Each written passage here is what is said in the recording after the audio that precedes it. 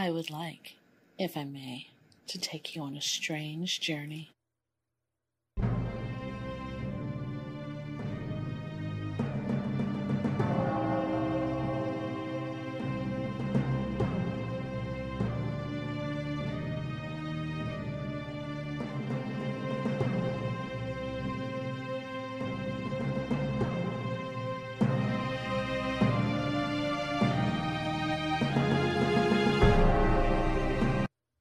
Welcome to 9 Cents. 9 Cents is a satanic perspective of our modern world, and I'm your host, Reverend Campbell. It's great to have you. Today is a Sunday. It is July 18th. I had to look because I totally forgot today's date. And I do have a great show for you this week. Yeah. Well, I have a show. We'll judge after the fact. And the Devil's Advocate, 9 Cents letter, should I join? Put a pin in it. In the Infernal Informant, financially hobbled for life, the elite master's degrees that don't pay off. And we're going to close, actually no, hold on, there's another statue of Confederate general removed from Louisiana City Hall. And then we're going to close it out with a little bit of back and forth about book clubs in general and the benefit of reading. It's good for you. It does the body good. It's better than milk. Funerals are the worst. So I had to go. I didn't have to. I chose to go and honor my late friend. I went to his funeral, and there was a viewing, and then you sort of sat down and listened to the family recount memories of what the deceased meant to them and stuff like that. I get massive anxiety every time I start going to funerals. I can't help it. It's just I don't feel like I belong there. I don't feel like I'm ever close enough with my friend to warrant my presence at their funeral, no matter how close I am to them. I don't feel like I deserve to be there when there are so many other people who have spent so much more time with this individual, right? And then there's the dread of seeing them all done up like a wax figurine, you know? It's creepy. It's just, it's weird. And I understand there's reasons for going through that process. You get to have closure with what just happened. All those emotions that have been flooding your mind finally are able to be laid bare. And it's just a moment of, hopefully at the end of it, a bit of a catharsis, actually. And so funerals, I think, are really important. I didn't stick around to see him put in the ground. I didn't stick around for the food, but for the viewing and for the sort of communal, formal funeral aspect of it, I did stick around to it. Let me say this. How many of you, let me ask this question and let me know in chat. How many of you have been to a Mormon funeral? Because that's what this one was. My friend apparently was much more Mormon than I ever thought he was. Or at least his parents are portraying him that way in death. I knew he was an Eagle Scout, and then he sort of, you know, as a very young man, sort of turned away from all that and started, you know, going into shenanigans and stuff. He always had a good core of who he was, you know, as his core of being. But a Mormon funeral is like, it's like a friend of a friend who invites you over and pitches a pyramid scheme to you. Like they're trying to get you to buy their bullshit. And I don't know if they're trying to convince me or if they're trying to convince themselves, but it felt like it was a pitch. Like they were just doing their best to sell me on this idea of this Heavenly Father who wants to hug you as soon as you die. Like that's... It was weird. So the whole time I'm sitting here just for hours, just wildly uncomfortable, looking at every single one of the other sinners in here, and just wondering, is anyone going to get up and leave? Like, should we leave? Because this is supposed to be honoring the memory of our friend, and instead it's turned into a pitch meeting about why you should join the Mormon church. Not a good scene. It sucked. So, yeah, I mean, not only did I feel like I shouldn't have been there beforehand, as I was sitting through the Mormon pitch, I felt like I shouldn't have been there for that because I don't want to hear it. Like, I'm a Satanist sitting in this chapel listening to you tell me that there is a heavenly Father who loves me.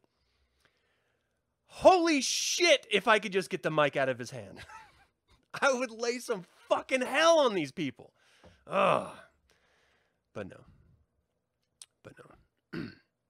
Ridiculous. Just. And then yesterday night, I went out and finally got together with some old friends, living ones, which is fantastic. And one thing that, you know, surviving those that you've connected with in life, you realize how important those who are still alive mean to you. And so it was really, really nice with that firmly at the forefront of my mind to go share drinks with a couple of really good friends and their wives, and had a great time. You know, it was a good time. I think maybe I have some of the greatest friends ever, because I don't know if they're great because they put up with me, or because they understand me, or because they just sort of hands off let me be. But these people, sweet hell, they just roll with the jokes. It is awesome. All the most obscure, filthy humor that you could just try to shove down anyone's throat and make them gasp and run away screaming. These people are taking it, balling it right back, and throwing it right back at you. And it's a great time. Oh, I love it so much. I love it when you can cut loose and not worry about offending someone's sensibilities. You know, there's no pearl clutching. It's just a good goddamn time. Ugh, man, I love it so much. Anyway, I love my friends. They're beautiful people. How about all of you out there? How you guys doing? Dog, how you doing, hun? Thanks for joining live. Cult Dad, what up? William, how you doing? Zachary, thanks for joining live, man. Scott, welcome to the show. Joaquin, how's it going across the pond? I hope you weren't affected by those massive floods that were happening in that area. Visturi, what's up? It's been a little bit, I think. Rhino, how you doing? Grendel, how you doing? Marcy, thanks for joining live, hon. James, what's happening? Tony, what up? Callista, thanks for joining live. And I think, David, how you doing, man? I think that's everyone. Lazarus, what's up? All right, so public mourning never felt quite right to you. You'd rather celebrate their life with others. Yeah. Well, and that's the other thing, is it's a Mormon place, so you can't have, like, you know, you could, I guess, but you don't have, like, flasks of whiskey being passed around, or, you know, stuff like that. You've only been around Mormons in their parties, not funerals. Yeah, turns everything into a join us. You've been to Roman Catholic, Lutheran, and a variety of Jewish funerals, but no Mormon ones as of yet. I imagine they're all pretty much the same. Here's the crazy part. I went to my nephew's funeral, who was Mormon, who was actually Mormon, like really, really Mormon. And my family, everyone but me, is very, very Mormon. I mean, very Mormon. So much so that there's a moment after the viewing, before the casket is brought out to the front of the group of people there, the congregation, as it were, where, like, I guess it's the survivor's chance to sort of give their final send-off to the individual, but only the religious members are allowed to be there. So my entire family pushes me out, shuts the door, and then does their special Mormon stuff to the dead corpse before bringing it back out and presenting it to the congregation. All the while, I'm standing outside going, what the fuck are they doing in there? What is so secret that you have to throw out your son, brother, uncle, cousin, because he's going to witness this secret magical moment? Like, what exactly do you think is going to be? Do you think, like, Jesus is going to appear and he's just going to, like, disrobe and do, like, a jazz dance or something? He's going to do a little fucking soft foot, you know, toe tapping, a little soft shoe. What is it? I don't, like, what? All you're doing is making me kind of bugged by your arrogance that you don't deserve to witness this moment. You know, this ritual of Jesus. All right, fuck you. I'll just stand outside and listen to you guys, you know, doing whatever your fucking weird chanting is. Whatever. But weird. Meanwhile, they open the door. Everyone's just like tears falling down their faces. I'm just standing there as a rock, ready for them to lean on and walk them right up there, being the dutiful man that I am. So weird, man. So weird. Fucking Mormons. All right, so that's all I had for the intro. Let's do a little. This is going to take a little bit, so get your popcorn, get your drinks, because we're going to talk 9 cents letters in this Devil's Advocate.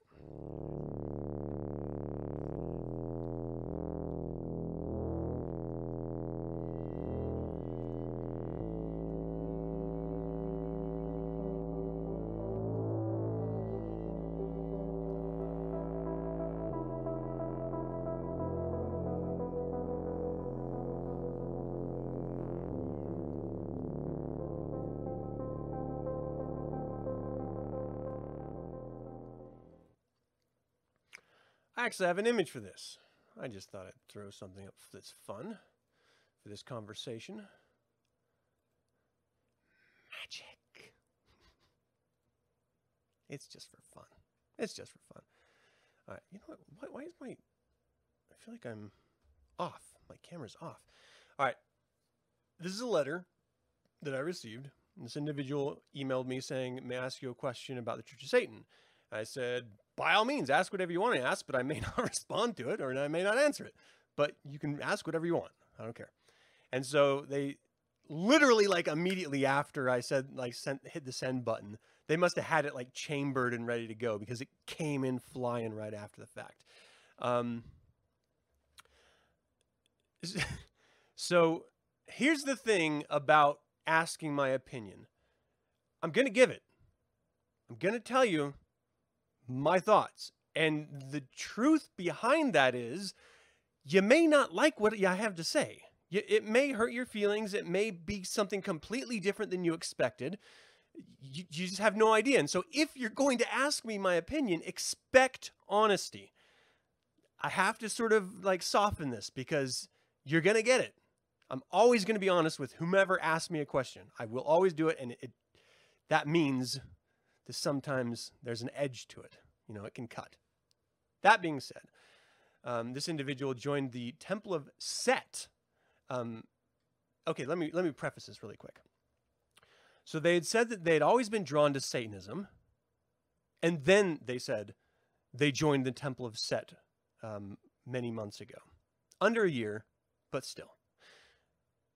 They had anticipated something like Dr. LaVey and Robert Greene and more philosophical psychodrama.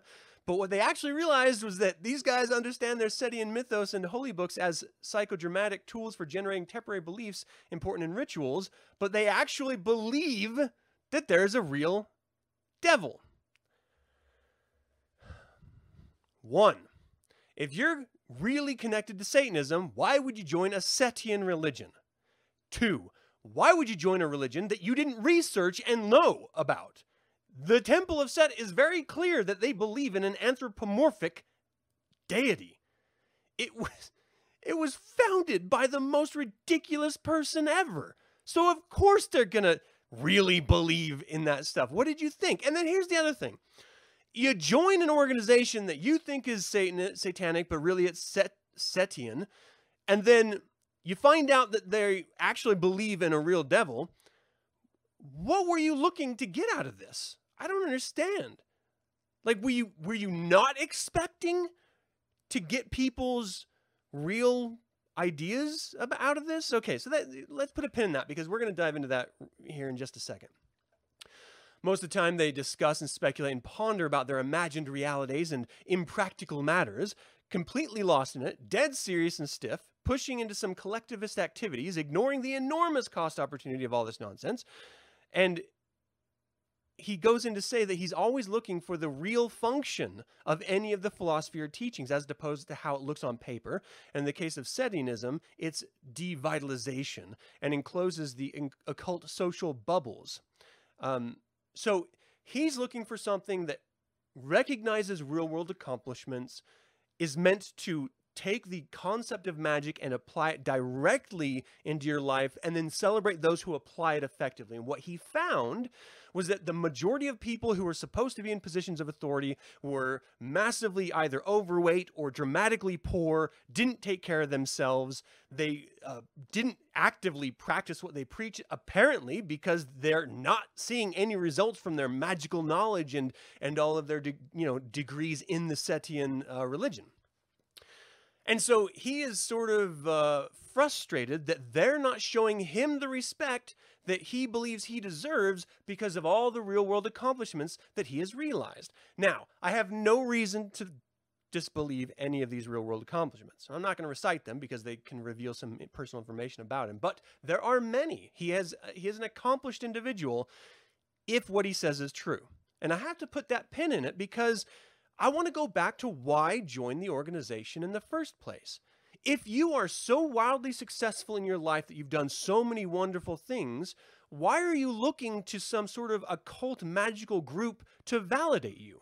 Why don't you already see that validation through the realization of your successes in real life? Why isn't that enough for you? It's something you got to ask yourself because it goes to the core of what you're looking for when you shoot me this email. And it directly influences my answer to you. So, you're looking for validation in this occult group due to your real-world accomplishments. So you go to the Temple of Set, which is focused on just glad-handing, echo chamber, magical speak, but no actual results being made by anyone. Even the talent that is heralded as really talented in that little circle, he claims is really just not that talented at all in comparison to outside sources. Now, I've spoken to this in the context of Satanists a lot. This, hearing it in the context of Setians, it's kind of like, yeah, no shit. Like you should have known that before even going in. But you don't do your homework, and then you find out the truth through your course. I get it.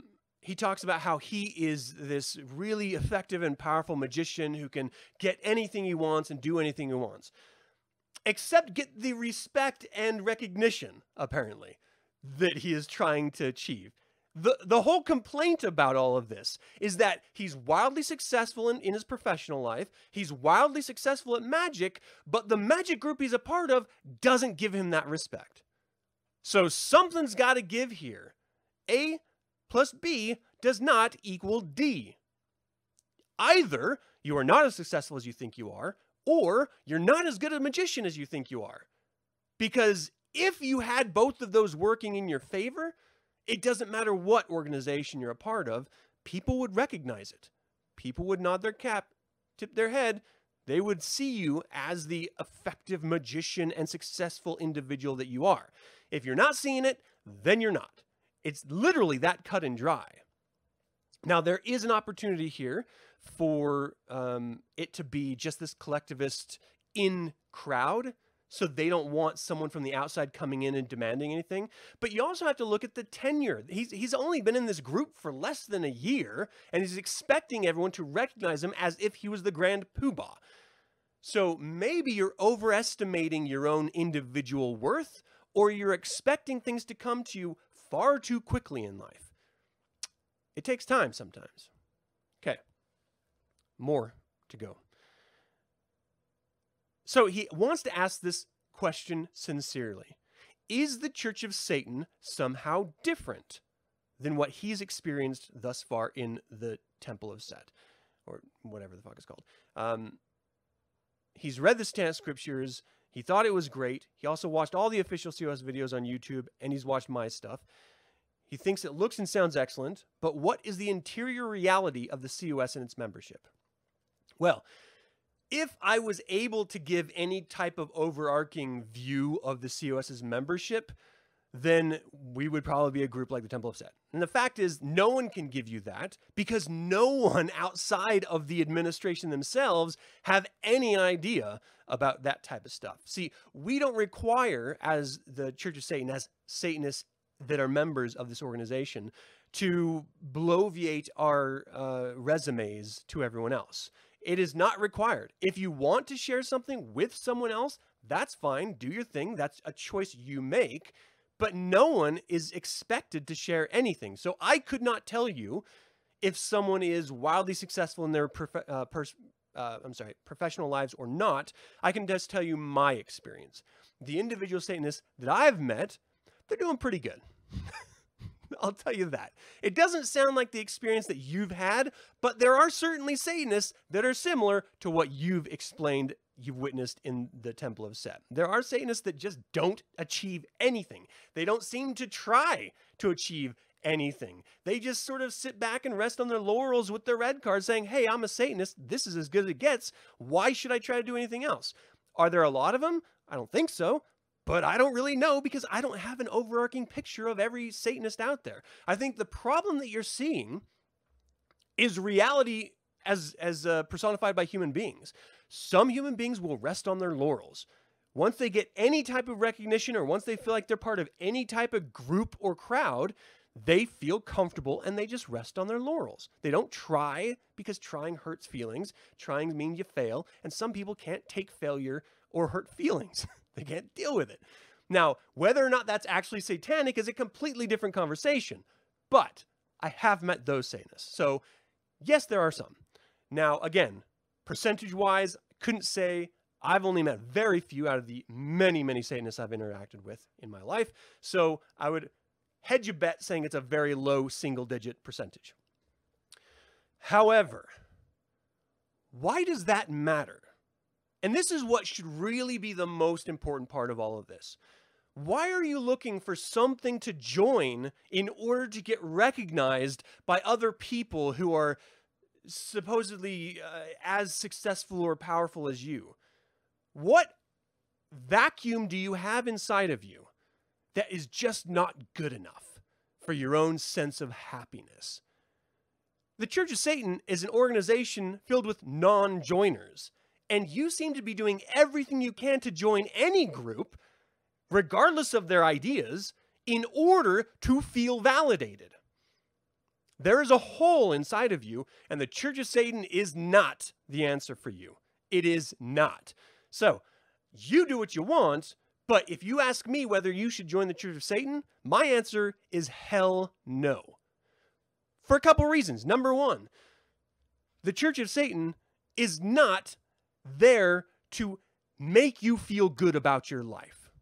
Satanism as a religion is about the individual going out and accomplishing their own goals without the need for recognition. If you receive recognition, it feels good, but you don't get any extra powers, you don't get your horns, and you don't get a token gift set pitchfork. I know, I've asked for it. I haven't gotten it yet. Maybe I'm the only one that didn't get it, but I don't know. Did anyone else out there get the pitchfork? Let me know, please. So, first, you join an organization that believes in a literal devil or bad guy, and then you ask about joining an organization that does not believe in a literal devil or a bad guy. The organization you're a part of is projecting a whole lot of the sensibilities that you're claiming you don't want to be a part of, and then you're asking to join another organization so that they can do the very thing that you're not getting at this other organization. Okay. And then you ask, would it be okay if you were a member of both organizations because you want to stay for another couple months with this other organization? Why the hell are you going to stay in an organization that you completely disagree with, that you completely dislike everyone that you've explained to me, everyone that's a member of it? You don't like the inner culture, you don't like the message they're selling, and you don't like how they're playing the game. But you're going to still be a member and you want to jump ship to another organization that has nothing to do with that first organization? No. No, you cannot be a member of the Church of Satan if you're a member of the Temple of Set. They do not jive. You might as well be a Christian. Like some other Christian has asked, can I be a Christian and a Satanist? No, you cannot. You are not a Satanist. You may like the trappings of Satanism. You may like the trappings of magic, but the version of magic that you're practicing is not satanic magic. If you see success with your version, by all means, health and wealth to you. Go about your life and realize your successes. But stop trying to find other people to validate those successes for you. That is not what this organization is about. That's not what your organization you're a part of is about. That's not what anyone's life is. And here's something that you should be doing. If you need validation about your real-world success, why aren't you looking to your peers in the industry? Why aren't they giving you the validation? If you're really that good, if you're really that successful, the industry should be recognizing that. And if they're not, then maybe you're not as good as you think you are. And it doesn't matter what religious group you join, you're never going to live up to your own desires if you don't do the work and put in the time. Now, again, your resume is very impressive sounding. And if it's true, and again, I have no reason to think that it's not, you should be seeing recognition from your industry. That should be enough. You should need no other glad-handing. You should need no other congratulatory anything. But you are not, and I want to be clear about this, from what you have sent to me, you are not a Satanist, and you should never attempt to join the Church of Satan. Period. Full stop. There is no devil. There is no God. There is nothing. It's a metaphor. And the more you chase after that idea, thinking that it's satanic, the more confused you're going to be down the road. Period.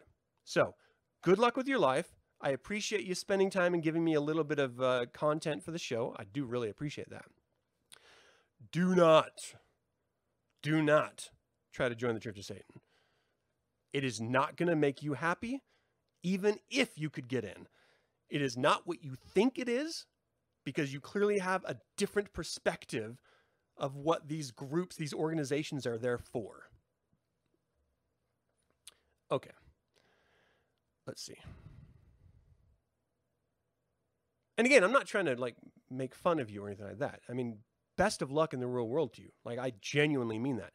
I hope you go forward and meet every success and goal that you set in front of you. You know, I have no stake in this game, and I want everyone to realize their full potential if they can do it. That's the goal of a Satanist. But we're not here to support you. We're not here for you. We're not here to make you feel good. If you join the organization, the Church of Satan, and in under a year you're not getting the recognition that you expect, which you won't, because if you haven't gotten it in your profession and you haven't gotten it in another religious organization, you're not going to get it here either. This is a mutual admiration society, right? So if people in this organization do something that others find of value and worth, then they will go out of their way to celebrate it. And they will tell them how they feel, and they may even try to promote it themselves because they think it's of value. If they don't like what you are selling, if they don't like what you're creating, and there's no obligation to, then they just ignore you. That's it. Period. They ignore you. And that's as it should be. Rise and fall on your own merit, full stop. Okay. Let's see, what are you guys saying? This is why Dr. LVI ended the grotto system in the first place. Yeah. When you first got with the ex of yours, she tried to talk you into joining Temple of Set together. You laughed. So, and here's the other thing. Like, there was a fear that I was going to, like, stoke some sort of, like, anti-Temple of Set rhetoric. I don't care. It's just not worth my time to care, you know? If anyone wants to be a part of the Temple of Set, it doesn't bother me. I don't care. Do your thing. Like, I'm not threatened by any other religious organization, whether it's an Abrahamic religion or a left-hand path religion. I just don't care. I'm focusing on me. The only thing that is important to focus on as an actual Satanist, right? So I'm not trying to burn any organization or any group, and that one is just not worth my time to make fun of. I mean, I feel like they do a good enough job themselves of being very clear about who and what they are. They don't need help from me. And then, like, magical systems, even as a Satanist, you use whatever magical system works for you. And if you're realizing success, then why would you try to look elsewhere? Like, that doesn't make sense. You only focus on what works for you. You drop all of the nonsense that doesn't work for you. That's what magic is all about, right? But there's not like any one way to be a Satanist. There's not any one way to be a powerful, member of the Church of Satan. No, you just do your thing. And if people like what you're doing, then they're going to shake your hand. And if they don't, then they're just going to ignore you. So you're not going to get what you're looking for. I mean, it honestly sounds like what you need is some sort of confirmation that what you have accomplished is of value. And that should be done through the market or through your peers in the industry, not through a religious organization. Like, honestly. I agree with you in your supposition of, these sort of individuals that talk a big game, but then they're just financially broke. They say they're the most magical people in the universe, and yet they can't seem to hold a job, or they can't seem to take care of themselves, or they're just scraping by. They seem, by all outward signs, to be complete failures as humans, and yet you get in their little magical circle, and they're just like the most powerful and respected people there. Yeah, those things, they're absurd. And from time to time, you're going to run into some people that do that within the COS. Ultimately, they weed themselves out. It's just, we don't want to put up with that shit. So, they either find their way out or they're shown the door. But they will eventually leave. And there's a long line. There's a long line of examples that you can draw on from people who have left for not getting the respect that they felt like they deserved. And so it's to avoid you being one of them. Don't join. That's my opinion. I hope that was helpful to you. I do think you need to do some self-work. Like, honestly, it shouldn't matter to you what other people think. You shouldn't need their validation. You need to work a little bit. Yeah, here's your favorite. Why do you care about this at all? Satanism is D-I fucking Y. That's right, Callista. If this guy aggravated you, maybe steer clear of the Satanism Reddit. It's oh, really? It's like this? Okay, yeah, definitely stay clear of that. If Satanism doesn't believe in any deity, just like atheism, why do they believe in Satan if they don't believe in any kind of deities? That's confusing. Pauline, I suggest you read the FAQ in the Church of Satan's website, churchofsatan.com, and educate yourself. No one here is a teacher, and no one here is going to go out of your way, because this is a very basic tenet. If you don't understand it, look it up. Do some homework.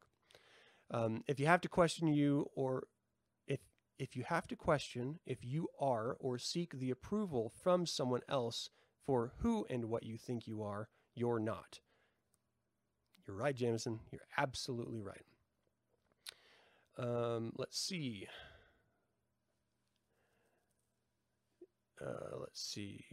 Okay, so you guys are all responding to that comment.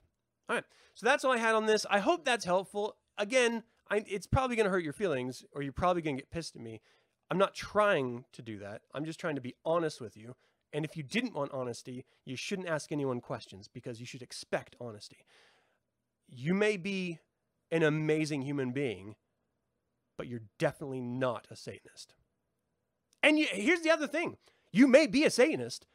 You just may not realize that what the road that you're traveling down is not satanic. So what I'm seeing is that you're not acting like a Satanist. You may be one. I don't know. Only you would know that.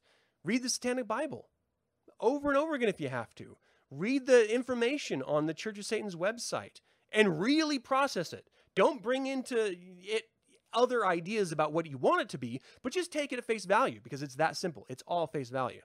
Read the Satanic Bible. If you seriously connect with it, then you are a Satanist, and you just have to do a little bit of work on yourself. And that's worth it in the long run. So you may end up being an amazingly potent magician and Satanist. But right now, not so much. So find out where you're actually standing in life, find out what you actually want, and then go for it. But it doesn't seem to me right now that this is what it is. Okay, I'm done. Let's do a little Infernal Informant.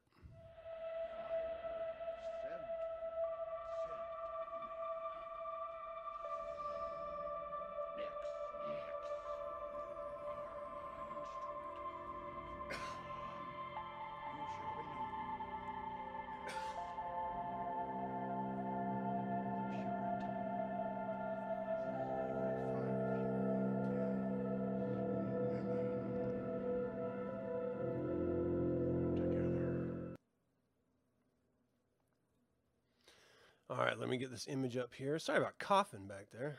Swallowing water a little bit weird. Stuck in my throat. Financially hobbled for life, the elite master's degree that don't pay off. This is from Wall Street Journal. Recent film program graduates of Columbia University who took out federal student loans had a median debt of $181,000. Yet, 2 years after earning their master's degrees, half of the borrowers were making less than $30,000 a year. At New York University, graduates with master's degrees in publishing borrowed a median of $116,000. $116,000. And they had an annual median income of $42,000 2 years after the program. The data on recent borrowers show at Northwestern University, half of these who earned degrees in speech-language pathology borrowed $148,000 or more, and the graduates had a median income of $60,000 2 years later. Graduates of the University of Southern California's Marriage and Family Counseling program borrowed a median of $124,000, and half earned $50,000 or less over the same period. Undergraduates for years have faced ballooning loan balances, but now it's graduate students who are accruing the most onerous debt loads. Like undergraduate loans, the federal Grad Plus loan program has no fixed limits on how much grad students can borrow, money that can be used for tuition, fees, and living expenses. It has become the fastest growing federal student loan program and charged interest rates as high as 7.9% in recent years. The no-limit loans make master's degrees a goldmine for universities, which have expanded graduate school offerings since Congress created Grad Plus in 2005. Graduate students are for the first time on track to have borrowed as much as undergraduates in the 2020 to 2021 academic year, federal loan data show. It has become the fastest growing federal student loan program and charged interest rates as high as 7.9% in recent years. The no-limit loans make master's degrees a gold... I just read that. Sorry about that. There's always these 2 a.m. panic attacks when you're thinking, how the hell am I ever going to pay this off? Said 29-year-old Zach Morrison of New Jersey, who earned a Master of Fine Arts in Film in Columbia in 2018 and praised the quality of the program. His graduate school loan balance now stands at nearly $300,000, including accrued interest. He's been earning between $30,000 and $50,000 a year from working as a Hollywood assistant and such side gigs as commercial video production and photography. $300,000 for a master's degree so that you could then earn up to $50,000 a year.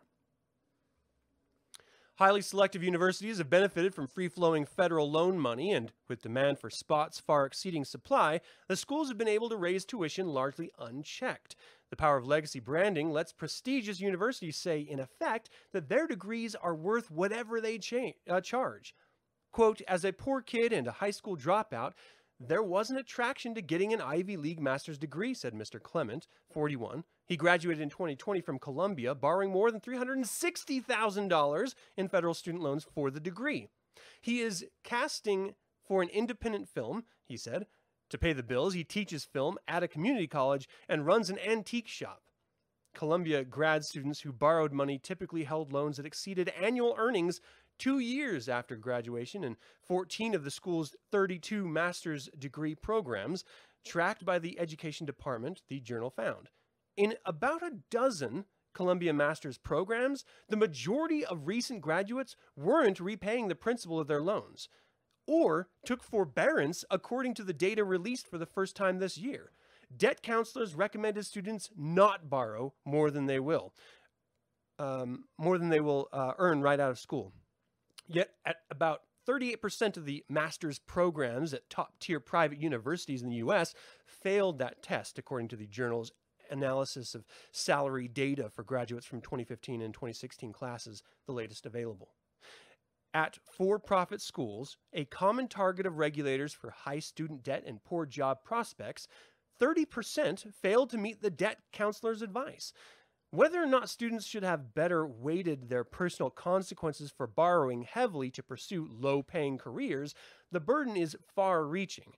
After 20 to 25 years on an income-dependent payment plan, the balance of the Grad Plus loans, roughly $11.2 billion issued for the school year that ended in 2020, can be forgiven. Taxpayers will bear any losses.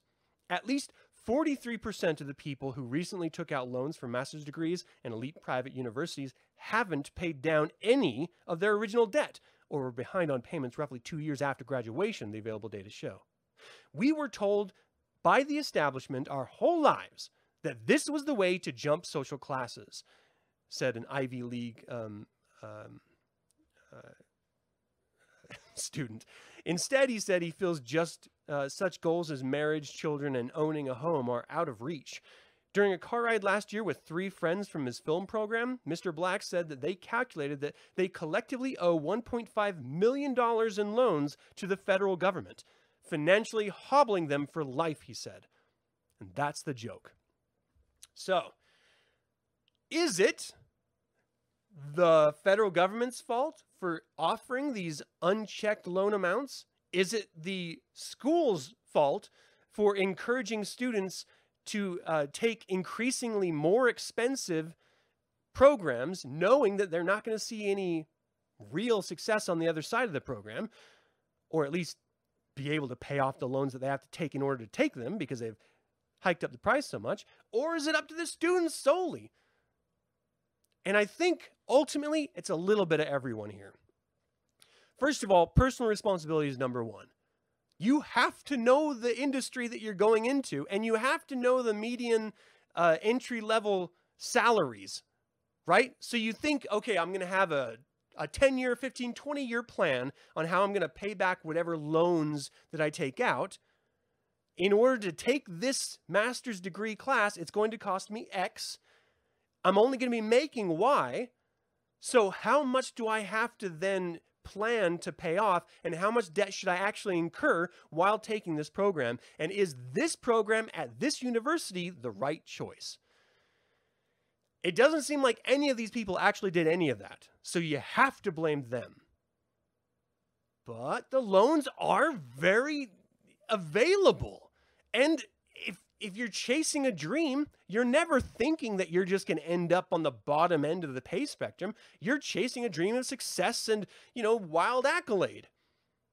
So it's worth the gamble for some people to take on that heavy debt, expecting the world to take care of them on the other side of it. I think this is a problem with the way that we've framed our civilization, our society. The downside to Western individualism is that there's no sense of reality to it. We have so many examples of these influencers who you're just reality TV stars who just get their 15 minutes of fame and then ride that for the rest of their lives. We have so many examples of those successes that someone who works their ass off to get a master's degree and then goes into the professional field just thinks that, well, they didn't do anything and they saw massive success, so I must realize that same success after having worked so hard. We tell the biggest lie since I was a child that if you work hard, you will realize the success of that hard work. That is not always the case. A Satanist knows this more than anyone because we utilize lesser magic in order to get over those hurdles that everyone else can't seem to get over. At least that's what we should be doing. We're realistically looking at the industries that we're going into. We're realistically examining the consequences for taking out massive amounts of debt. And as a Satan, I've done financial episodes in Speak of the Devil. I've talked about student loan debt. I've talked about higher education, and I've gone through all of it. So if you haven't seen those episodes, I highly recommend them because they are very valuable. But ultimately, the truth is, you don't always need an Ivy League education to make a lot of money in this life. And secondly, this world doesn't owe you anything. So even if you get your master's degree, no one owes you a job. No one owes you a salary. You still have to work for it. And if you're willing to gamble your entire financial future on a gig that's only paying you 60 grand a year, you're the rube. You're the idiot here. You did it to yourself. Now again, we can't take the responsibility off of these institutions, but we do have to realize these institutions for what they are. They're money-making machines. They're corporations, ostensibly.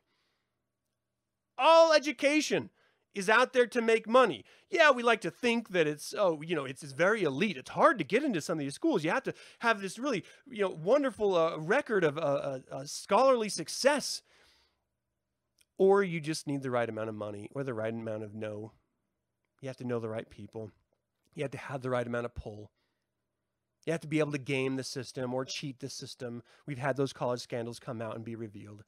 So this is nothing new. Everyone's known it from the beginning. So all those honest, hard workers who are going in massive debt, you're doing it to yourself. Schools are there to make money off of you. Period. They're not going to hold your hand in your professional life.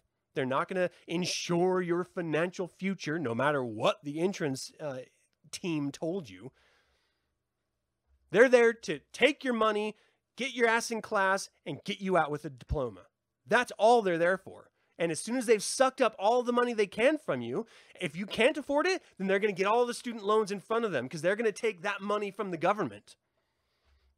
It's money. Like, that's what education is. They're there to take your money. You do not need to go to an Ivy League school for a master's degree in order to see life success. You don't. And there's too many examples of people who dropped out of college that realized success for you to argue otherwise. I'll have to do that, Zachary. That's a good idea. Okay, so then the government. Let's talk a little bit about the government, because this is, they're a little responsible here. Not only does the government unchecked allow institutions to take advantage of these limitless loan programs to press onto the students, they have massive, like 7% interest is huge. I mean, it's not like a check cashing scam that, those places prey on society, but 7% is a lot. If you're paying 7% for any loan, you're getting screwed. You just gotta, you have to plan better. And that's the crazy side of all of this, is that these are industry professionals. They go into this because they want to realize this professional level of success, and they think that you have to go through these steps in order to do it. You have to accrue all of this debt in order to see success down the road. And there's just too many examples of that not working out for anyone. There's too many. And the percentage of people who do, it's only in certain industries. So you've got to know the industry. You've got to do some homework into the industry that you're going into. And then you have to do homework on the actual people that have had success compared to those who have just completed the program. And schools have that data that you can get. I think it's everyone's fault here. Most importantly, the individuals, but the federal government, there needs to be more regulation when it comes to this. And they need to offer like associate level education for free to all citizens. You have an educated populace and you're going to have a productive populace. You have an ignorant populace and you end up with QAnon. We see what has happened with a society without any concern for academic futures, for academic successes. We have that now. You have to pay for it, even though all of our ancestors didn't have to. But now we do, and it gets more expensive every year. How about we just force education on people, all right? We just offer it, force it on them by offering it for free. You can get your associate's degree for free. How about that? Is that such a bad idea? Any level of higher education can, not necessarily, but it can lead to higher professional success. But it's on you to get the right education, meaning the industry, it's very dependent on different industries. And maybe higher education just isn't for you. Maybe you don't need to incur all that debt. Maybe just apprentice. Go after a trade job that pays insanely well, like crazy well, and there's a huge need for it, and there's no one to fill it. If you're smart, you're going to find a vacuum and you're going to try to fill that vacuum, and then you get all the business. That's how, that's supply and demand. That's how it works, industry included. So do your homework. You don't need higher education in every case. You just don't. And understand that the other side of this, why are you chasing this? You know, what is it that you're trying to realize? Is it happiness in life? Is it contentment with where you are in your life? Because happiness and contentment does not equate to dollar signs. It doesn't. And the more people that make, 6 to 7 digits can attest to that fact. There have been statistics after statistics proving that the more you make a year, the less happy you are, because the more time you're spending working and not enjoying your life. And conversely, the less money you're making, the less happy you are, because you can't enjoy your life. You're just sort of wallowing in suffer, in pain and anguish, because you can't afford the sort of basics. And you're always constantly worried and stressed that you're not going to make payments and stuff. But there is a happy medium that you can find, and it's called living within your means. You'd be surprised at what you need to make in order to live within your means. You don't incur debt. You don't owe anyone anything. And you get the sense of satisfaction knowing that you are in charge of your own destiny. You're not chasing the dollar, but you're also not giving it away. You're just managing it. You can do it. Everyone can do it. It's a choice. Okay. Let's do a little Confederate statues. This is fun. It's been a while since we've talked about this, which is why I wanted to bring it up. Statue of Confederate general removed from Louisiana City Hall. This is from The Hill. A statue of a Confederate general was removed from a city hall in Louisiana, according to multiple reports. Video taken by the Daily Advisor Saturday afternoon showed the statue of General Alfred Moten getting hoisted off its base outside the Lafayette City Hall as spectators cheered. Photos of the removal were also shared to Twitter by KATC TV3. The news outlet said that a flagpole will be put in its place. The removal comes after a decades-long legal dispute over taking it down. The United Daughters of the Confederacy donated the statue to the city in 1922, but officials wanted to move it in 1980. According to The Advocate, the group successfully filed for an injunction to stop the move. The city tried again to remove the Mountain statue in 2016, but ultimately did not do so because the United Daughters threatened a lawsuit, the newspaper reported. In 2019, members of MOVE, the Mindset, filed paperwork to intervene in the dispute, and the city joined the group in 2020, according to the Associated Press. The city reached a settlement with United Daughters on Friday. Under the agreement, the city would be able to remove the statue to a location determined by the group, according to local ABC affiliate. The United Daughters have 45 days to tell the city where to move the statue. Otherwise, the city can dispose of it as it chooses, the news outlet reported. The removal of the statue comes amid an ongoing push to remove Confederate monuments. Last Saturday, the city of Charlottesville, Virginia, removed a statue of Robert E. Lee after a 2-year legal dispute. The statue that was the site of 2017 Unite the Right rally that resulted in the death of a counter-protester. The House had passed legislation to remove artwork from the Capitol that honors people who defended slavery and served in the Confederacy.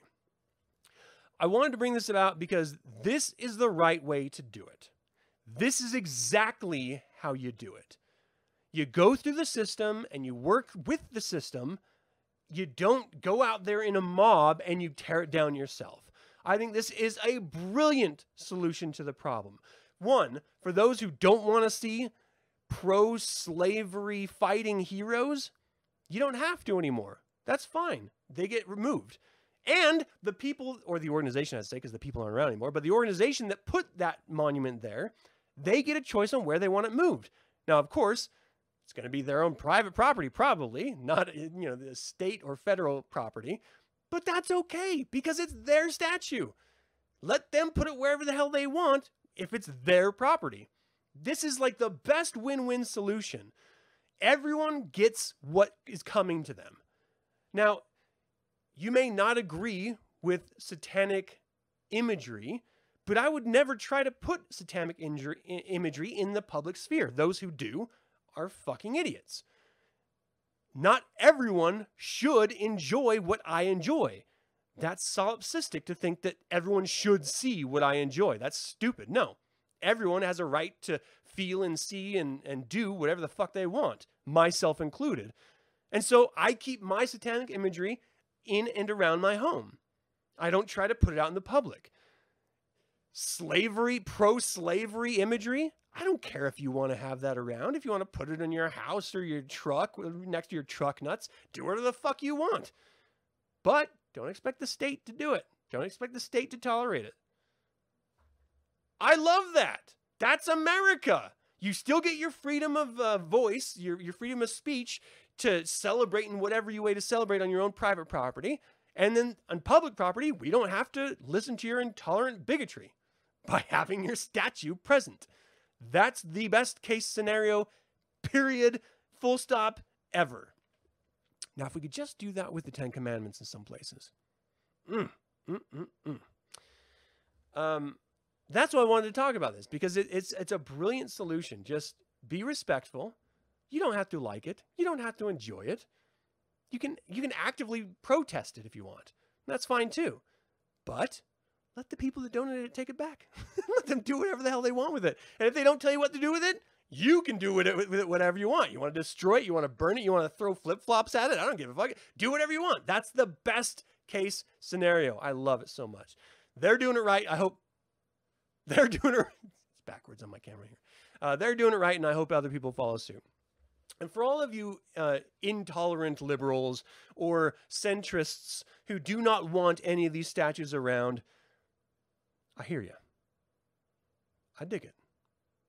But you are not owed anything. No one has to listen to your opinion. No one has to care about your opinion. And this goes, for the conservatives as well. But the fact is we live in a society. I keep thinking of the Joker saying that now. We live in a society, and that means that you're going to face things that you don't agree with.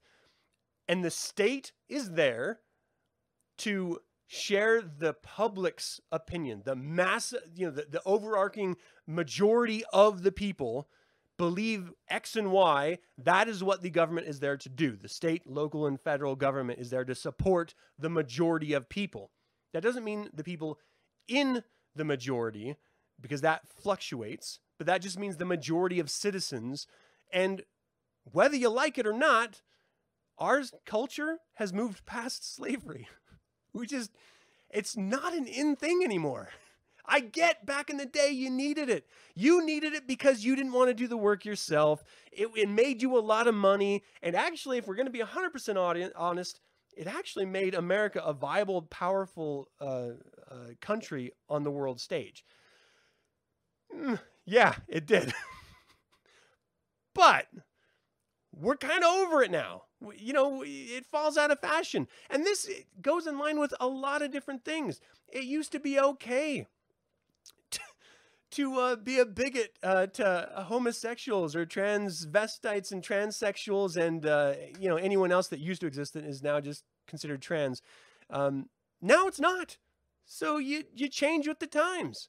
That's all anyone can do, right? We're in an era that is not pro-slavery, and so we get rid of the pro-slavery monuments. That just makes sense. And if you really love them, then you have every right in your personal and private life to wear them loud and proud or to have them standing on your front porch if you want. I don't care. But yeah, no, we got to move on, man. Sorry. All right. Daniel, thanks for joining the Ninth Circle. Great to see you, man. Keeping the South got y'all Trump. We take more federal funds. Your MAGA voters keep things running behind from the North. Norm sounds like the jokes on the North. Maybe. Why are they enemies of the Republic when all they did was try to leave the union of states they didn't want to be in anymore? Exactly what was keeping the South gained y'all. Well, I'll tell you what it gained us is a future as a union.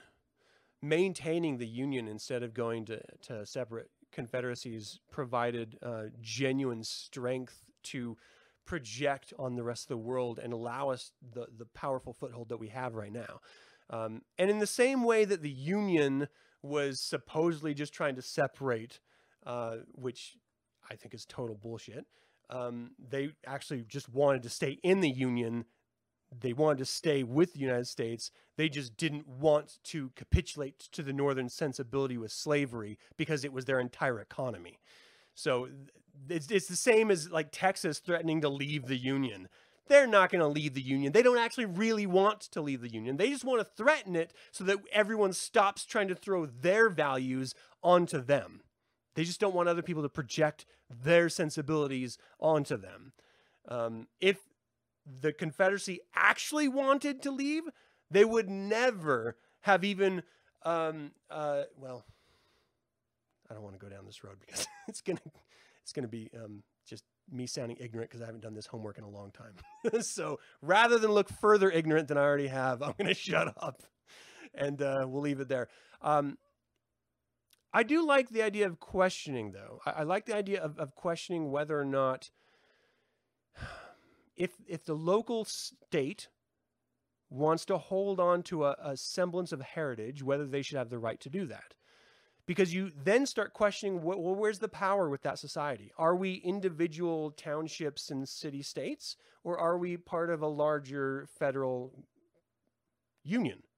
And when you start thinking in a broad union context, you have to then strip away portions of the smaller local flair in order to be accessible to the larger group, right?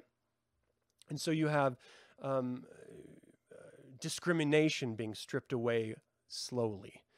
You have accessibility being offered slowly.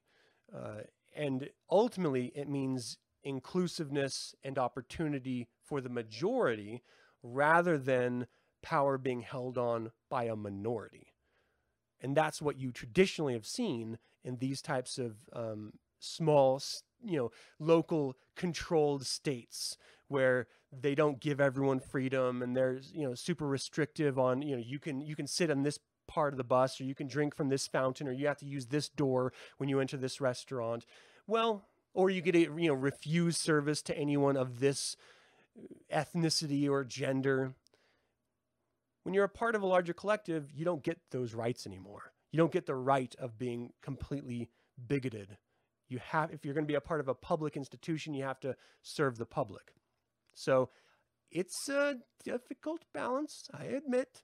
And I think it's interesting to question where those lines should begin and end, because it burns no matter what side you're looking at, right? It's going to affect liberals. It's going to affect conservatives across the board in different ways, in both positive and negative ways. But that's what society is all about. And that's what America is all about. It's about creating a more perfect union. Not that we will ever have a perfect union, because whenever an individual is involved, there's always going to be conflict, especially in a Western democracy where we think that we are the most important thing in the world, the individual. But we still have to try to work together. That's the whole point of this whole experiment. And that's all it is an experiment. It may fail. It may work. Let's just see what happens. I'm sweating like a dog, so let's close this thing out with a little bit of creature feature here. Oh shit, I'm over an hour. I got a book club to get to. Let's talk book clubs.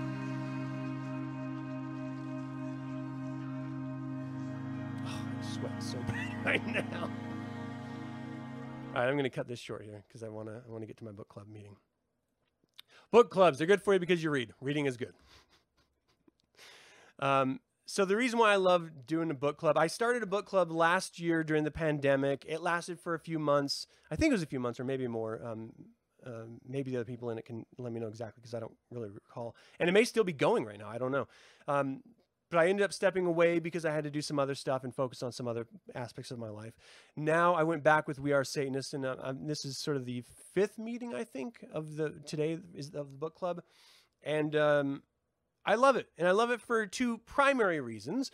It encourages you to keep up with others and continue reading, even when sometimes it can sort of drag, whatever story you're reading. So it encourages you to continue, gives you that extra motivation needed. But then it also provides insight into what you are reading, because let's be honest, we're always bringing baggage with us into whatever we're reading. And it's interesting to hear others' perspectives based on the baggage that they're bringing to it, because it is always going to be slightly different. So that's another reason why I love it. And ultimately, reading is very, very good for you. Research shows that regular reading improves your brain connectivity, improves your vocabulary and comprehension, empowers you to empathize with other people. It aids in sleep readiness. It reduces stress. It lowers blood pressure and heart rate. It fights depression symptoms. It prevents cognitive decline as you age, and it contributes to a longer life. So if you need any other reasons to read, you're just not paying any attention to anything. Like, this should be enough for you. It is a full stop, good for your health activity. Everyone pick up a book, go read. I'm going to go do it with this book club. Have a fantastic day. Thank you for joining this week's 9 Cents. I sort of lost it a little bit when I was trying to talk about the union. I fully admit that I sort of got into the weeds there. I apologize about that. I will try to stay on target in the future. Have a fantastic week. Until next time, hail Satan, everyone. Have a great day.